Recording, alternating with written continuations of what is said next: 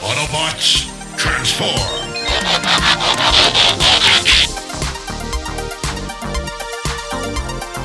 Well, hey, welcome back to the Transformers Nitpickers Podcast Show. I'm Paul. I am.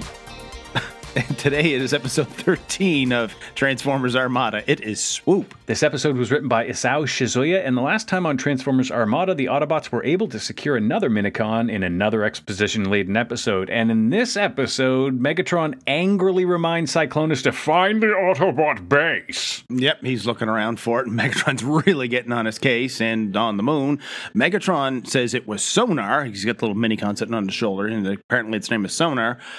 He's the one that detected where the Autobots base is, because I guess he can detect the other two Minicons inside. Yeah, he's part of the Sword Saber that didn't work, but then worked for no reasons. There's a dumb bit where Cyclonus like, so what if I find the base? I'll just blow it up anyway. And I'm like, that's probably the point, dude. But we actually, find out that Megatron wants to find the other two parts, and then Cyclonus sends in the coordinates of Optimus HQ on a dot matrix printer. Yeah, it's like Starscream's pulling this thing out of the wall. It's like a sheet of paper like 7 feet long. Yeah, considering the size of a Megatron's Transformer, this is a giant roll of paper. Like, that's some pretty... It's like the coordinates out to like a million decimal places. But yeah, Megatron's How did they get that up to the moon? Well, the paper thing, yeah, why would they have that on that part of the Minicon ship? But Megatron's got them now. He has a good chuckle over that, and we get our opening bumper.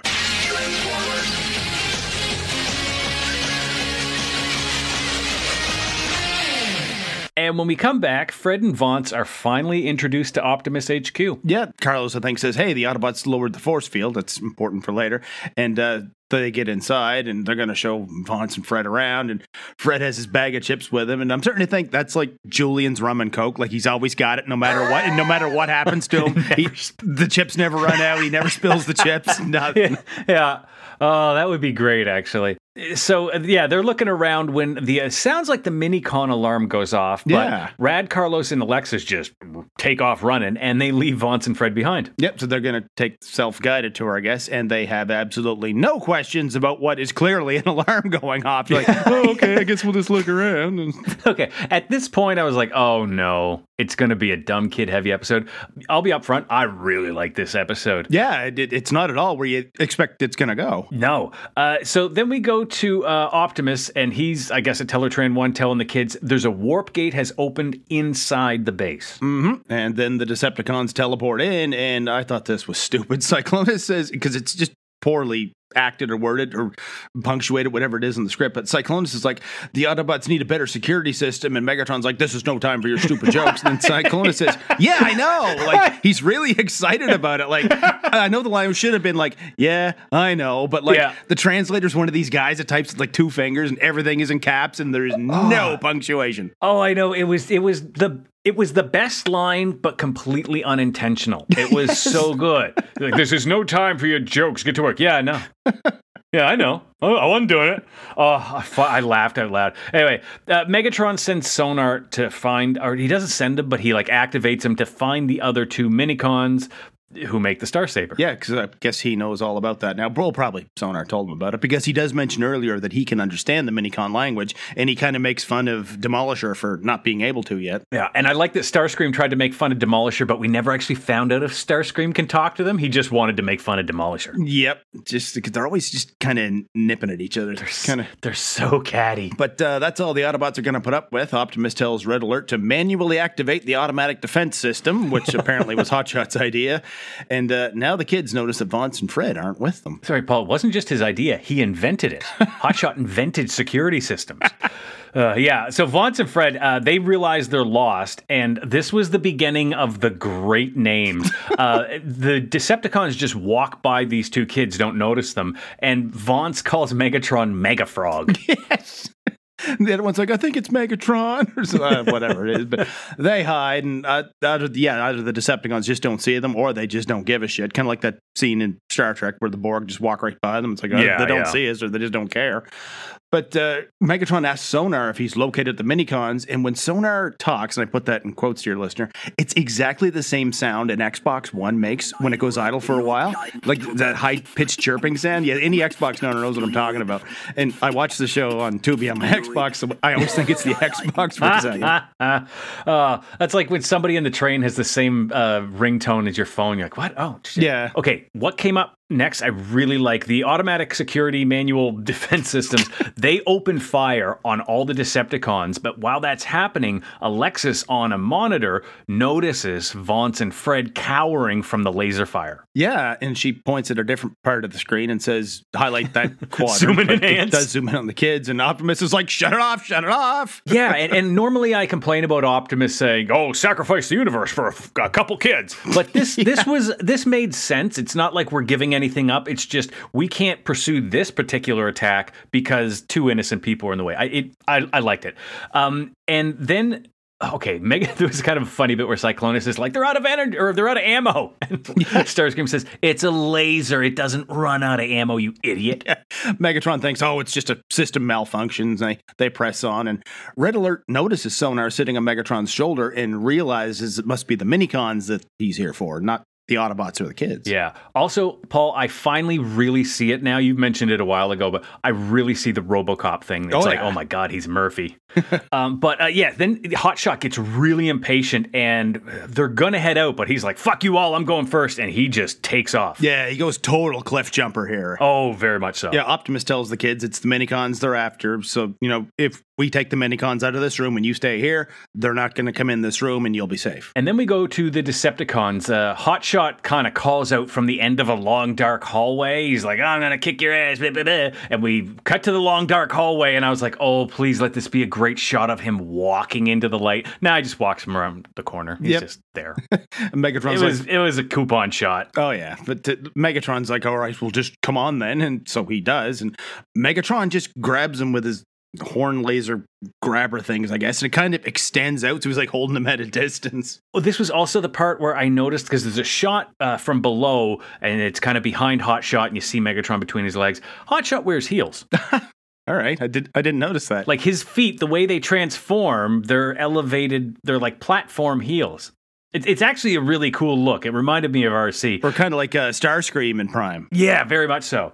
The Autobots arrive, Hotshot gets tossed, and then, oh man. Smokescreen presses a button conveniently located in that exact part of the Autobot ship, which fills the hallway with smoke. Welcome to another episode of a podcast within a podcast, the Smokescreen Sucks podcast. In this episode of the Smokescreen Sucks podcast, Smokescreen sucks because he activates a smokescreen by pushing a button on a wall when he should be able to produce them by... Sorry, give me a sec here. Hello? Oh, hey, you're the guy who's a mile away, right? You saw that one coming. Yeah, me too. What's that? Oh, okay, I'll tell him. All right, have a good one. Hey, Paul, the guy who's a mile away says you owe him $20 for the creepy glue. Creepy glue. For all your need a tube of creepy glue, but you're broke and that guy who's a mile away has $20 he can lend you needs. Warning, creepy glue does not guarantee repayment, and you can kiss my ass, guy who's a mile away.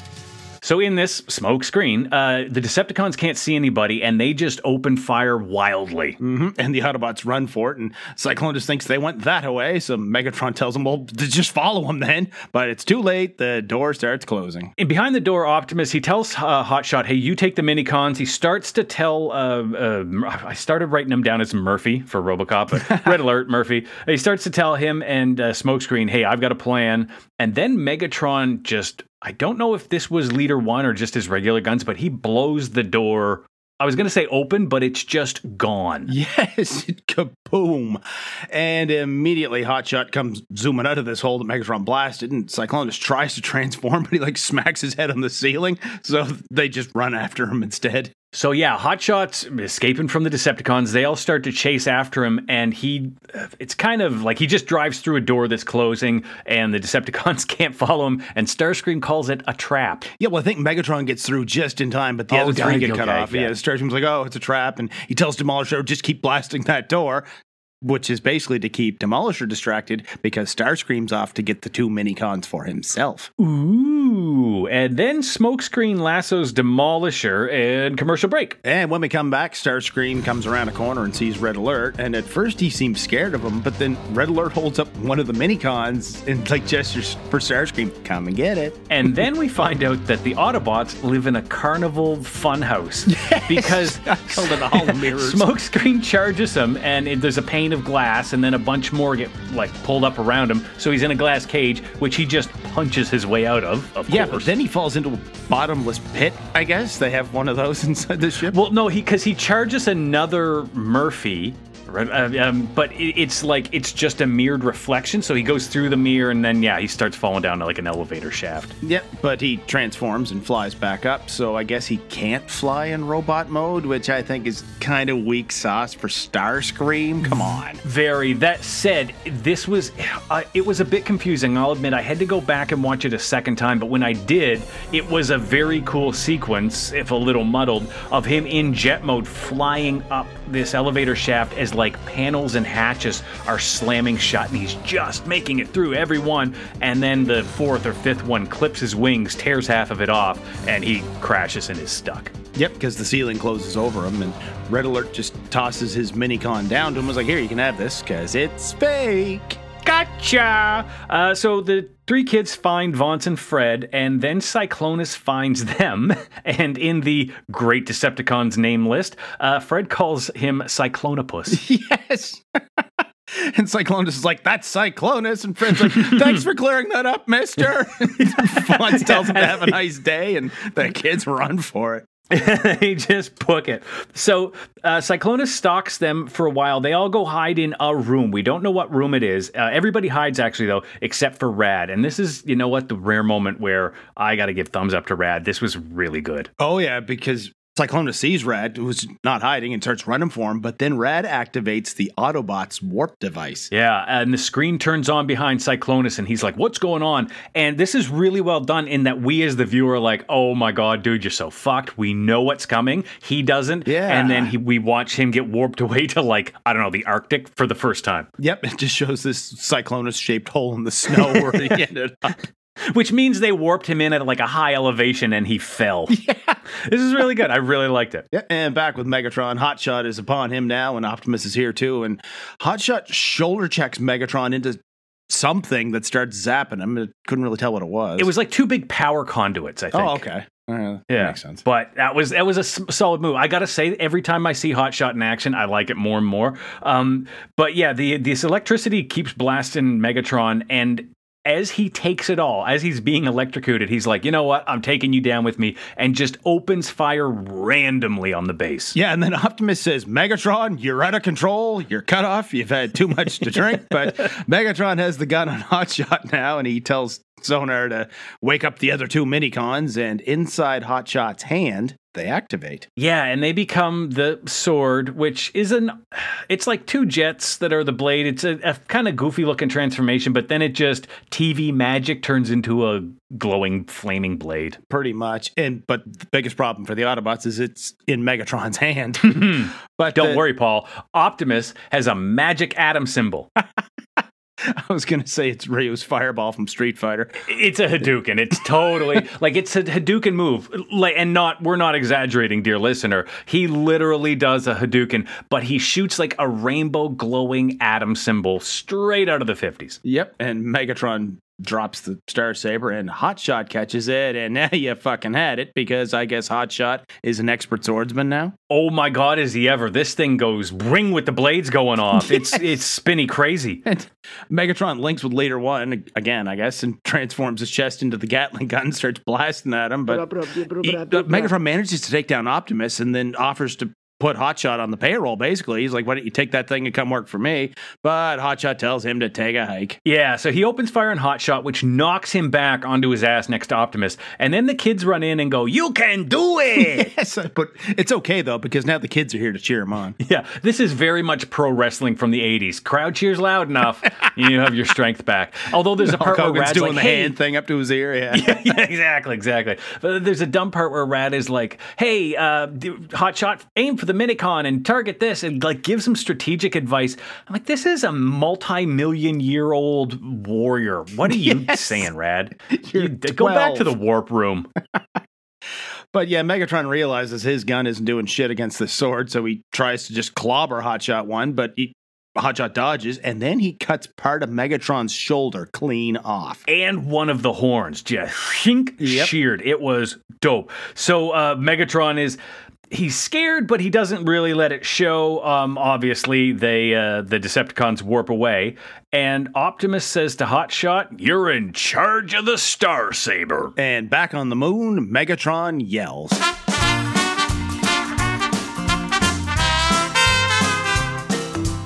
The Autobots lower the force field to let the kids inside their base at the first of this one. What, did they forget to turn it back on? Like, how else could the Decepticons warp directly into their base? Like, what is this, Les Nessman's office? What's the point of having the fucking thing if all it does is keep the kids and presumably Decepticons from just using the door, but you can teleport right through it? You can just see the Decepticons showing up outside.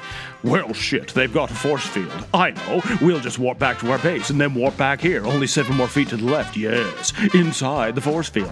All this needed to work and obey the basic rules of science fiction would be Megatron noticing there's a force field around the base, then mentioning that the Autobots would need to lower it to use their own warp device, send Cyclonus off to create a diversion literally anywhere, and when the Autobots lower the shield to warp out to deal with that, that's when the Decepticons move in. Dare I say they swoop in, because like Alistair in Dragon Age Origins said, swooping is bad. Now they got the place to themselves, and there's nobody here to manually activate the automatic defenses. They can take all the Minicons, they can raid the fridge, try on some of the clothes.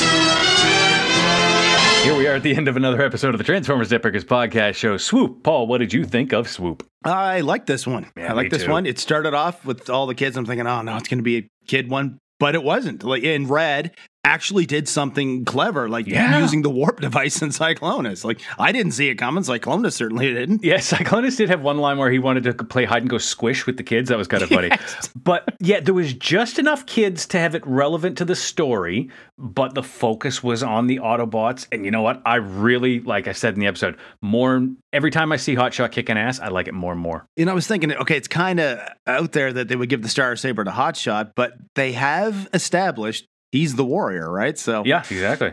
Normally it'd be Optimus. But I know he's a hothead, but he's literally the warrior. There was another thing about this episode. This was the first time in a while I've actually watched the intro, because usually I just hit skip intro. And it ended with the voiceover guy saying, "Now get ready for the next battle." And it is my conclusion, or my theory currently, that despite the overarching storyline, this show is meant to be viewed as just episodic. It's not serialized. I know there's like the ongoing battle of the Minicons, but it's just shut your brain off from anything that has been said before and just enjoy what's going to happen in this episode and then repeat. Pretty much, yeah.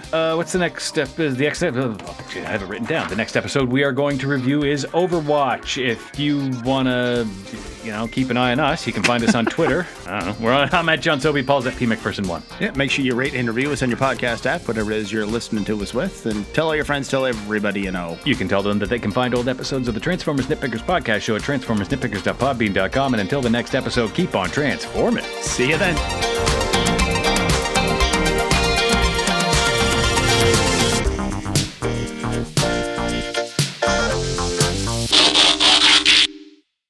Yeah, I know.